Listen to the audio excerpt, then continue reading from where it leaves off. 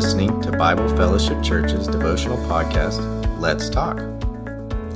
I have this old trunk sitting in my living room, and my grandfather gave it to me as a conversation piece. His only request was that I remember its history and share it. It was a strong box from the 1800s used to carry payroll on a train to railroad workers. I love antiques and the stories behind them. It's just a priceless artifact, but it's my treasure chest. I put things in it that are valuable to me, but there's no lock on it because the things inside have meaningful value. Things I want my kids to look at and find. Nothing a thief would desire to steal. Every once in a while, I open up that old trunk and get lost in the contents inside. You see, I keep my great-grandmother's poetry booklets there. Now, I knew my great-grandmother, but I was young and I didn't quite really know my great-grandmother. And when I read her poetry, it's like meeting with her heart and mind of wisdom. Her poems are filled with reflections on Scripture, creation, prayer, and every topic related to her relationship with God. Opening up that treasure chest reminds me of the value of the Word of God, specifically the wisdom literature in the book of Proverbs. Proverbs was written for young Jewish boys going into adolescence. This doesn't surprise me when you consider the temptations young men face in life and the topics being addressed.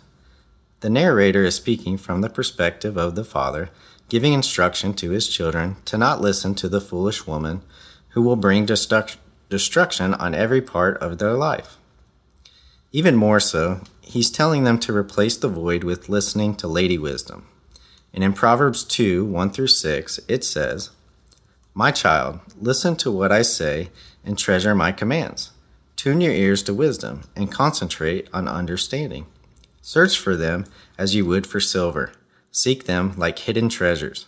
Then you will understand what it means to reverence the Lord and will gain knowledge of God. For the Lord grants wisdom, and from his mouth come knowledge and understanding."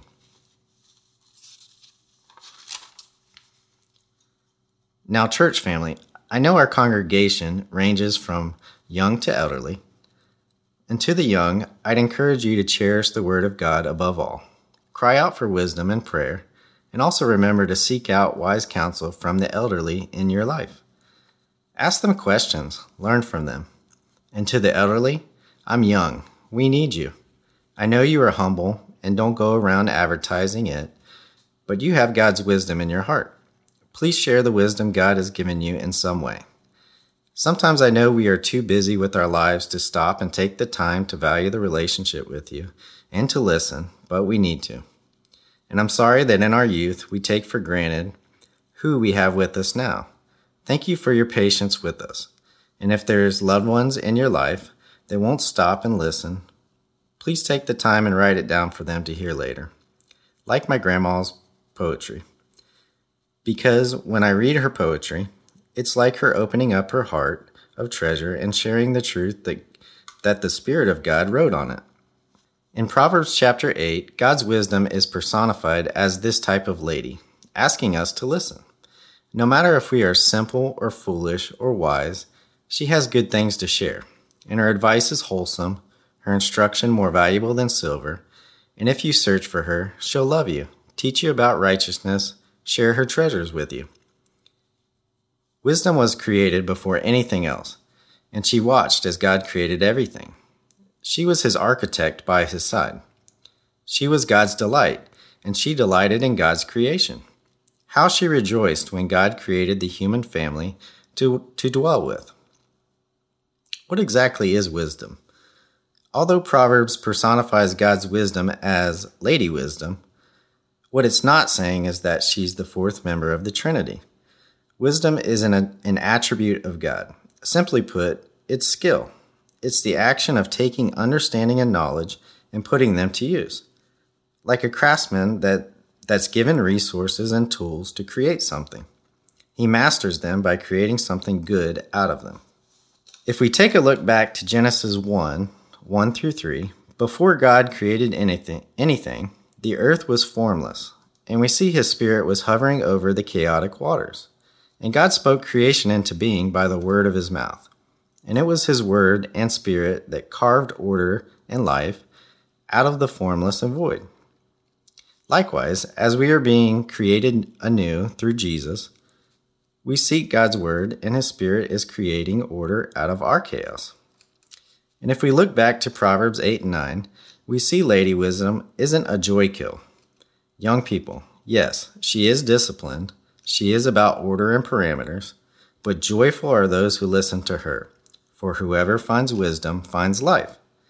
And in chapter 9, she's inviting us into a great feast, filled with good things to share. And to the mature and elderly, we could learn from her kindness and generosity. She's nurturing. She's about relationship, mentorship. She spends her time helping the young and weak get through this life. And finally, the book of James has a lot to say about this same wisdom. In James 1:5, it says, "If you need wisdom, ask, and our generous heavenly Father will give it to you. He will not resent your asking." Let's ask him together. Dear Heavenly Father, you are so good to us, and out of all of creation, you say we are your prized possession. Let us not take you for granted this week and reject the good gifts you want to give us. We cry out for your wisdom today, and I don't know who needs what, but I trust that you do, and I ask you to bring life out of our chaotic situations, and help us to tune our ears to your wisdom, and take the time to listen and value the relationships with each other horizontally. Thank you. We praise you ahead of time, and in Jesus' name we ask all these things. Amen.